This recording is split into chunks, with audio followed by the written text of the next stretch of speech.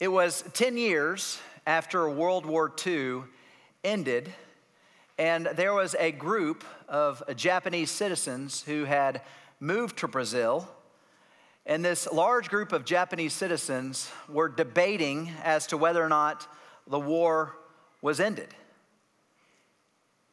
Now rewind about 12 years before, during the war, these citizens were living in Japan, and during the war, they ended up moving to Brazil.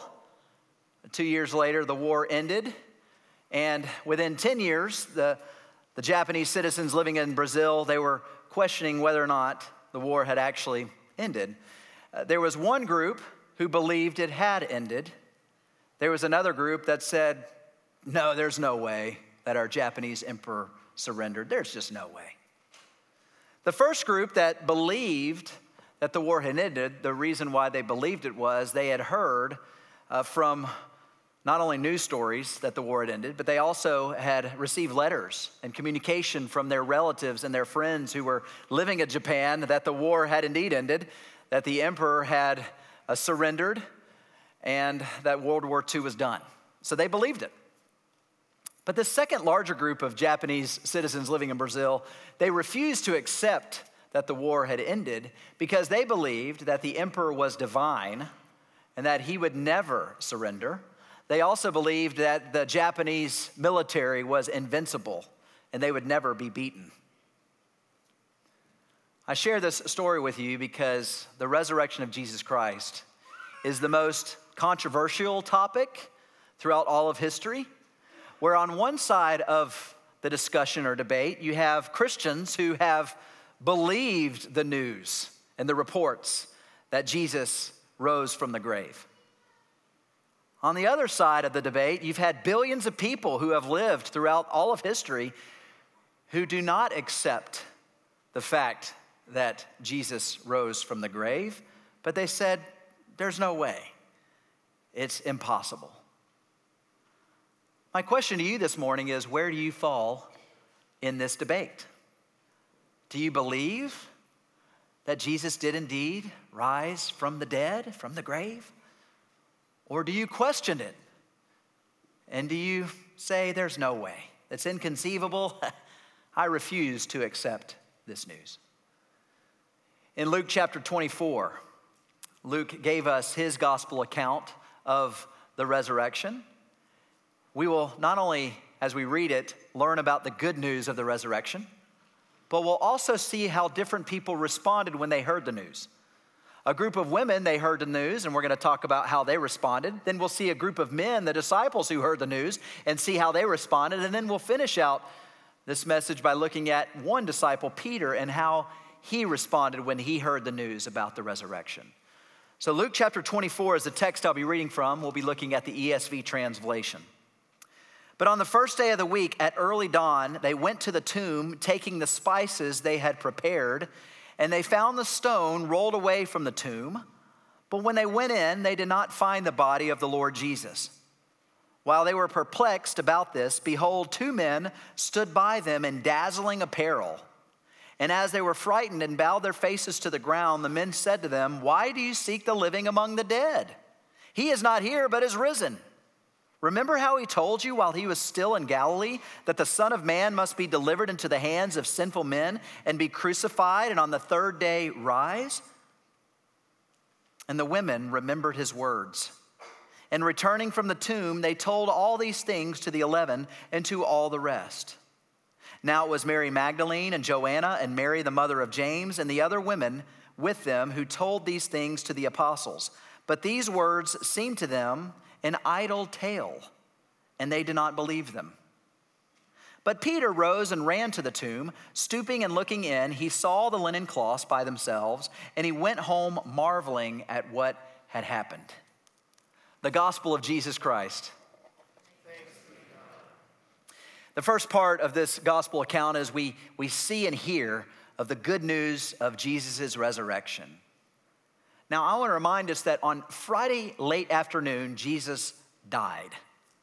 And anytime a Jewish person would die, his family and friends, they would gather a dead body, and they would then anoint the body with spices and oils so that it would keep the body from really smelling. And it was also a symbol of great respect and devotion to the deceased. They not only would anoint the body with spices and oils, but they would also wrap the body with linen cloths and put the body in a tomb. Well, because Jesus died late Friday afternoon, we know in Luke chapter 23 that his disciples had very little time to give Jesus a proper burial. And so they weren't able to anoint his body with spices or with oils, but instead, a man by the name of Joseph of Arimathea, he got the body of Jesus and he quickly wrapped the body and then took the body to one of his tombs that had not been used yet. And he was able to then put the body there securely. Well, right after Joseph of Arimathea did this, the Sabbath took place because the Sabbath would start on Friday evening into Saturday. And like all good Jewish people would do, they would observe the Sabbath and they would not exert any kind of work or effort, even including helping the dead. And so we know in Luke 23 that the women were also there at the cross and they saw Jesus die and they observed Joseph of Arimathea put the body in the tomb. And then they rested on the Sabbath just as Joseph and other disciples rested, leaving Jesus' body in the tomb all day, Saturday into Sunday morning.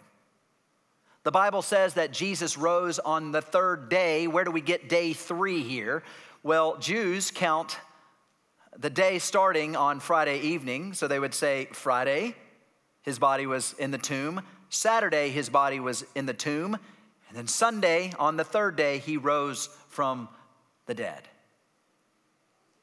The women in the story, we know from verse 10, were Mary Magdalene, Joanna, and also we know from another gospel account that Salome was there and perhaps 2 other women. So we think around 6 women were there on this Resurrection Sunday. They were there when Jesus died on Friday afternoon. And these women, they observed his crucifixion and his death. And they knew that Jesus died for at least 3 reasons. The first reason they knew that Jesus died is the Roman soldiers did not break the legs of Jesus because he was already dead. Anytime a person was crucified, in order to hurry up the person being crucified to die, the soldiers would break the legs. Well, Jesus was already dead, so they didn't have to break his legs. The second reason the women knew that Jesus had died is because one of the soldiers, he had a spear and he pierced the side of Jesus and came out blood and water from his side. Another indication that Jesus had died. But the third reason the women knew that Jesus had died was they saw Joseph wrap his dead body in cloths and put him away in the tomb. So these women, they go home on Friday afternoon really upset, discouraged, depressed, because Jesus died. They observed the Sabbath all Friday night into Saturday. And then Sunday morning, about 6 a.m., these ladies wake up and they gather their spices and their oils together and they walk about 2 miles from where they were living to the tomb. And on their journey to the tomb, Mark tells us in his gospel that the women stop and they ask themselves, who's going to roll the stone away so we can get into the tomb? They didn't really think about that major detail. But these stones were anywhere between 1 and 2 tons of weight. These women knew they couldn't push this stone out of place to anoint Jesus' body with oils and with spices. And so they were hoping that there would be many men there to help them move the stone away so they could get in. So as they're journeying, this 2-mile journey to the tomb, they're frustrated, they're worried, they're fretting over who's going to move the stone, they're discouraged, they're sad, and all of a sudden, they get to the tomb, and to their surprise, they see that the stone had been rolled away, and they look at each other like, what just happened? What is going on? And so I would imagine they ran into the tomb to look in, and all of a sudden there's no body there. They just see the linen cloths gently folded and placed where the body was laid. Verse 4 tells us that they were perplexed. They were perplexed because they couldn't quite understand what they were looking at. They were so shocked beyond belief. They couldn't fathom and truly understand how this all happened. They were surprised. Now, I'm sure many of you have been to a surprise birthday party, or you may have even been surprised in your life. That happened to me this week. I had a surprise birthday party this week. I turned 40. To some of you, that's really young. And to some of you, that's really old. I'm right in the middle in my life, and I have not had a midlife crisis, even though I've shaved my head, I promise. But on Tuesday afternoon, to my surprise, our church staff, they threw me a surprise birthday party. And I wasn't expecting it at all.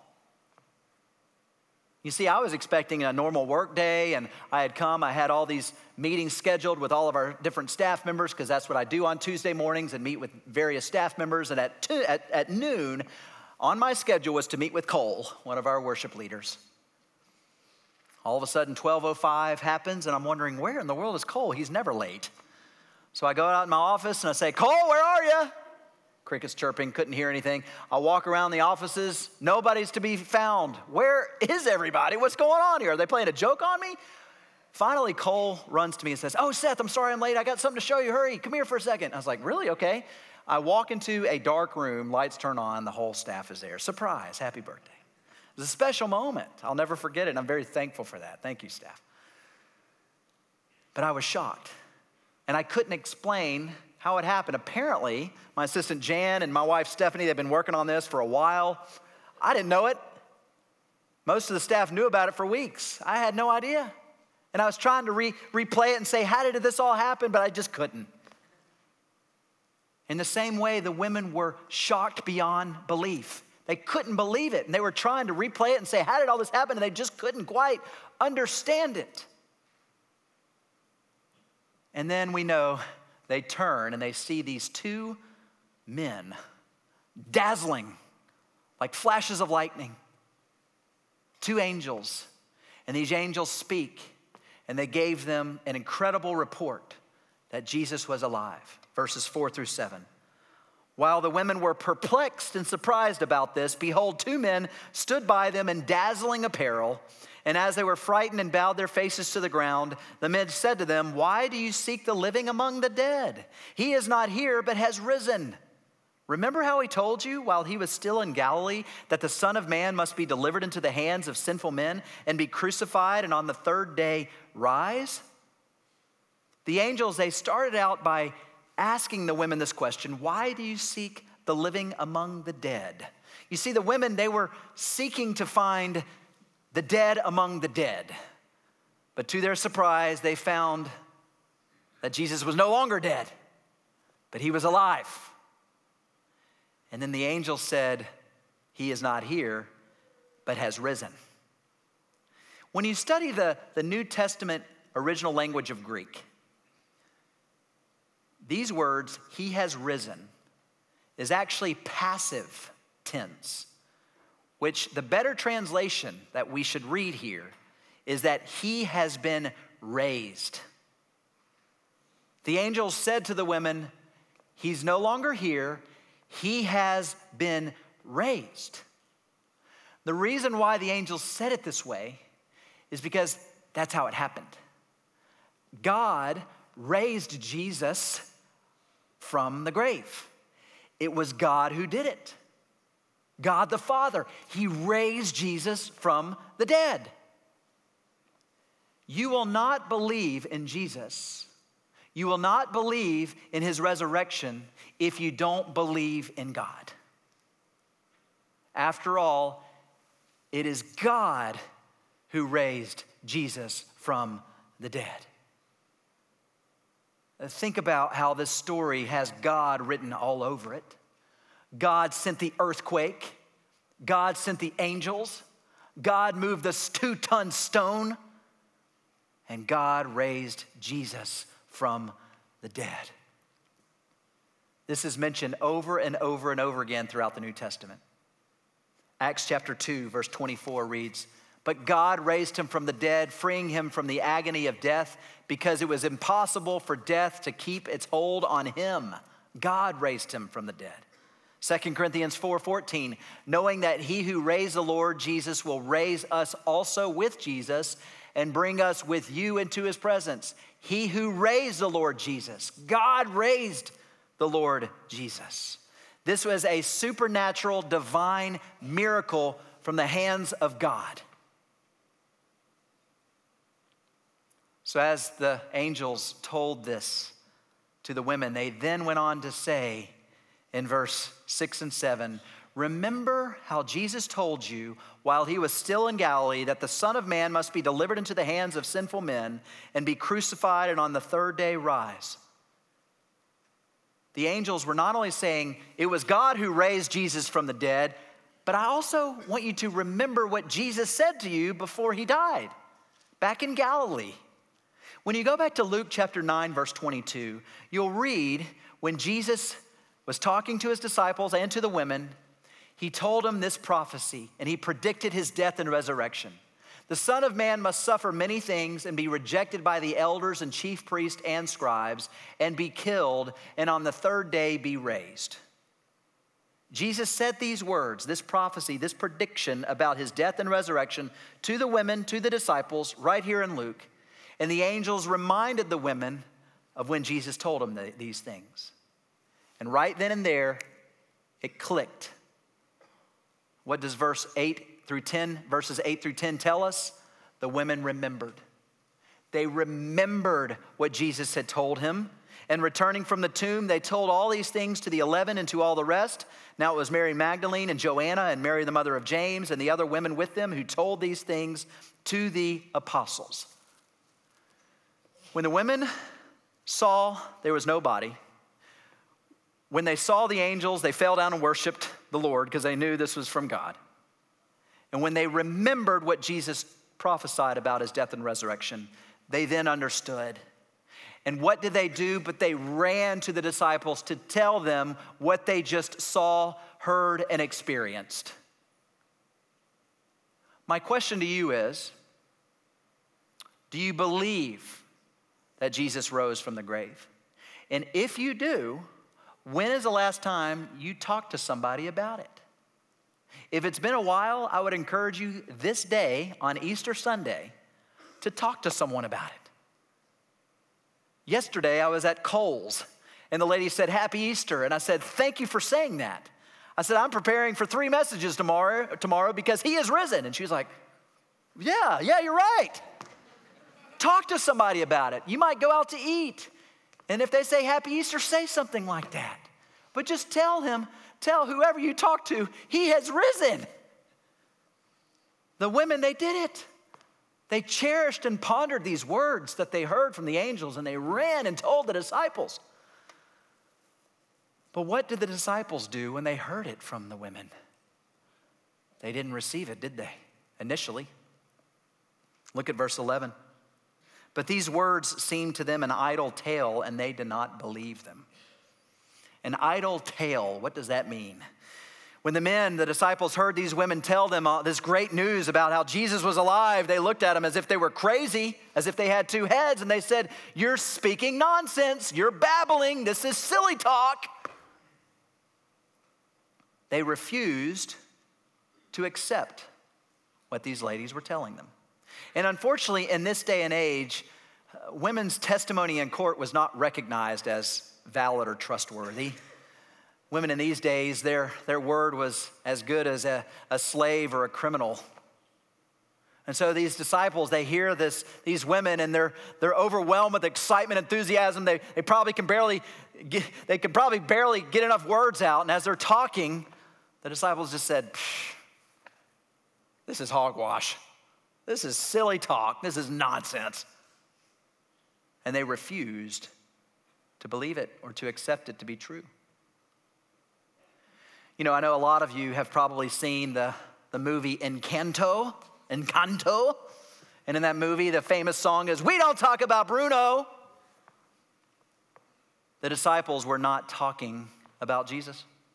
They said, "We don't talk about Jesus. We don't want to bring this up. He's dead, ladies. We don't want to talk about him right now. He's dead." They excused them and said, "Please, no more."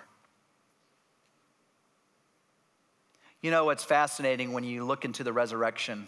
Throughout thousands of years of history, people have tried to make up theories to disprove the resurrection actually happened. There's been a number of theories. I'll just mention a few. The first theory that's been said over the years is known as the stolen body theory, that, well, the disciples or somebody stole the body and Jesus is still dead. The reason why this theory proves false is there's many reasons, but first, his tomb was guarded by between 4 to 16 Roman soldiers, and these were buff, in shape soldiers that you wouldn't want to mess with. And the disciples, just a day before, they were scared and they deserted Jesus. There's no way they would have gone to fight these soldiers, and there's no way that they would have been able to move this 2-ton stone after fighting these soldiers. And by the way, the other piece of evidence that we know why the body was not stolen is because thieves, back in the day, they would take every kind of valuable possession if they got into a tomb. But in this case, the body was gone and the clothes were folded up gently, left. What thief would leave clothes behind and steal a naked body? So the stolen body theory, it's a theory. Another theory is that it's called the wrong tomb theory. And many people have said, well, the women just went to the wrong tomb. The problem with this theory is there's really two things. Number one is that the women, I want to remind you, Friday afternoon, they observed Joseph of Arimathea and they saw him put the body in a specific tomb. So they knew exactly what tomb it was. But the other thing is the angels said, he is not here, he has risen, meaning his body was here, but it's not here anymore. You chose the right tomb. So the wrong tomb theory is just a theory. The third theory that I find interesting is the hallucination theory. Well, all the disciples, all the people that Jesus appeared to after he rose again, they were just hallucinating. They just pictured and imagined him being there, but they really didn't see him. He wasn't really physically there in form. The problem with that hallucination theory is that Jesus made at least 10 post-resurrection appearances in multiple times to multiple people in different locations. And there was one time where he appeared to over 500 witnesses at one setting. Now, you mean to tell me 500 people saw a hallucination? I don't think so. In fact, we know that some of these disciples, they heard Jesus talk, they were touched by him, they even saw him eat. That's not a hallucination. But yet, time and time and time again throughout history, we've seen millions of people try to disprove the resurrection by making up theories. They're saying, we don't talk about Jesus. We refuse to accept it, just as that group of Japanese citizens in Brazil refused to accept that the war was over. So what about you? Have you refused to accept the resurrection to be true, even though there's so much circumstantial evidence that proves otherwise? If you have refused to accept it to be true, I want to encourage you to do what Peter did in verse 12, to look into it yourself and to check into it. Begin reading Matthew, Mark, Luke, John, study church history, learn about Jesus, and I think you'll find that you'll be pleasantly surprised. Verse 12, but Peter rose and ran to the tomb. Stooping and looking in, he saw the linen cloths by themselves, and he went home marveling at what had happened. What did Peter do? He heard the report from the women, and instead of just dismissing it like the other men did, he said, there might be something to this.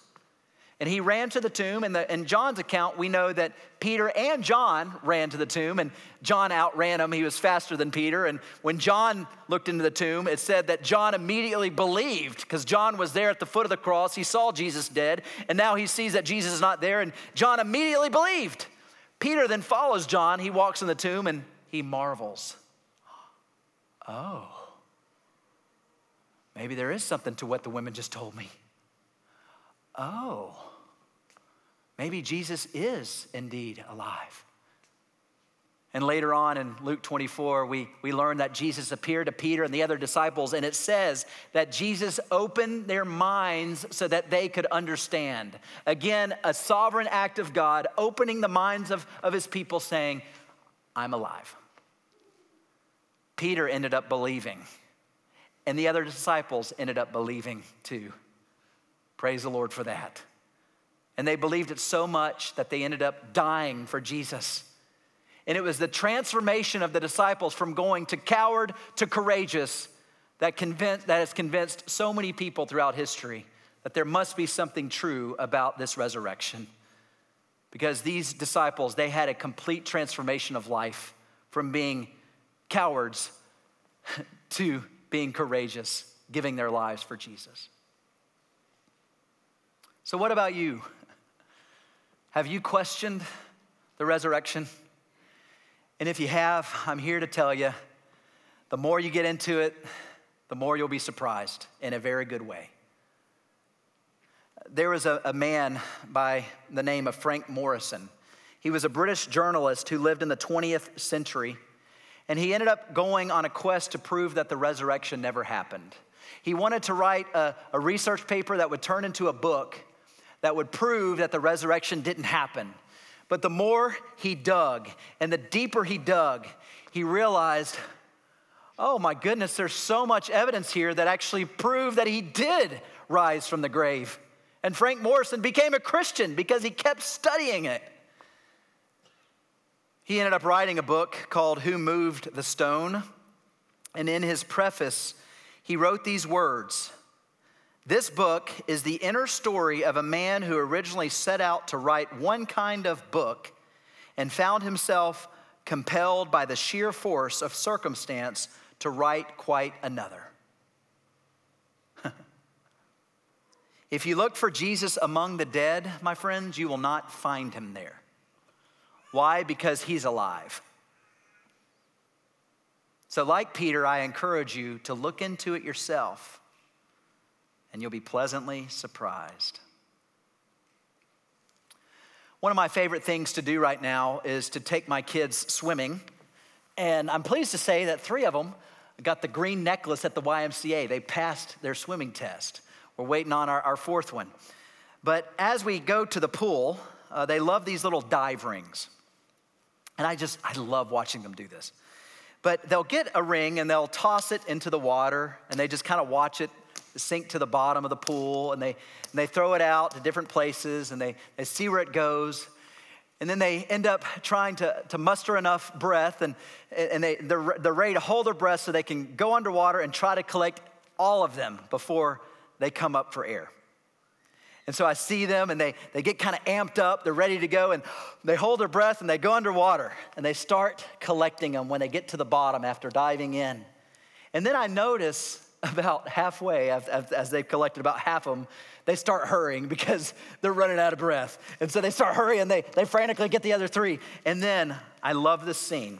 Their feet get to the bottom of the pool, and they push off from the floor, the bottom of the pool, and they come out of the water, refreshed, because they have air now. And then after they say, they then show me all the rings they collected. Daddy, look what I got. I bring this up because if you are a believer in Jesus Christ, you're like a dive ring at the bottom of a pool. You are dead in your sins. You really can't do anything spiritually good. Yeah, maybe civic good. You can be a good person. But from a spiritual perspective, you're dead.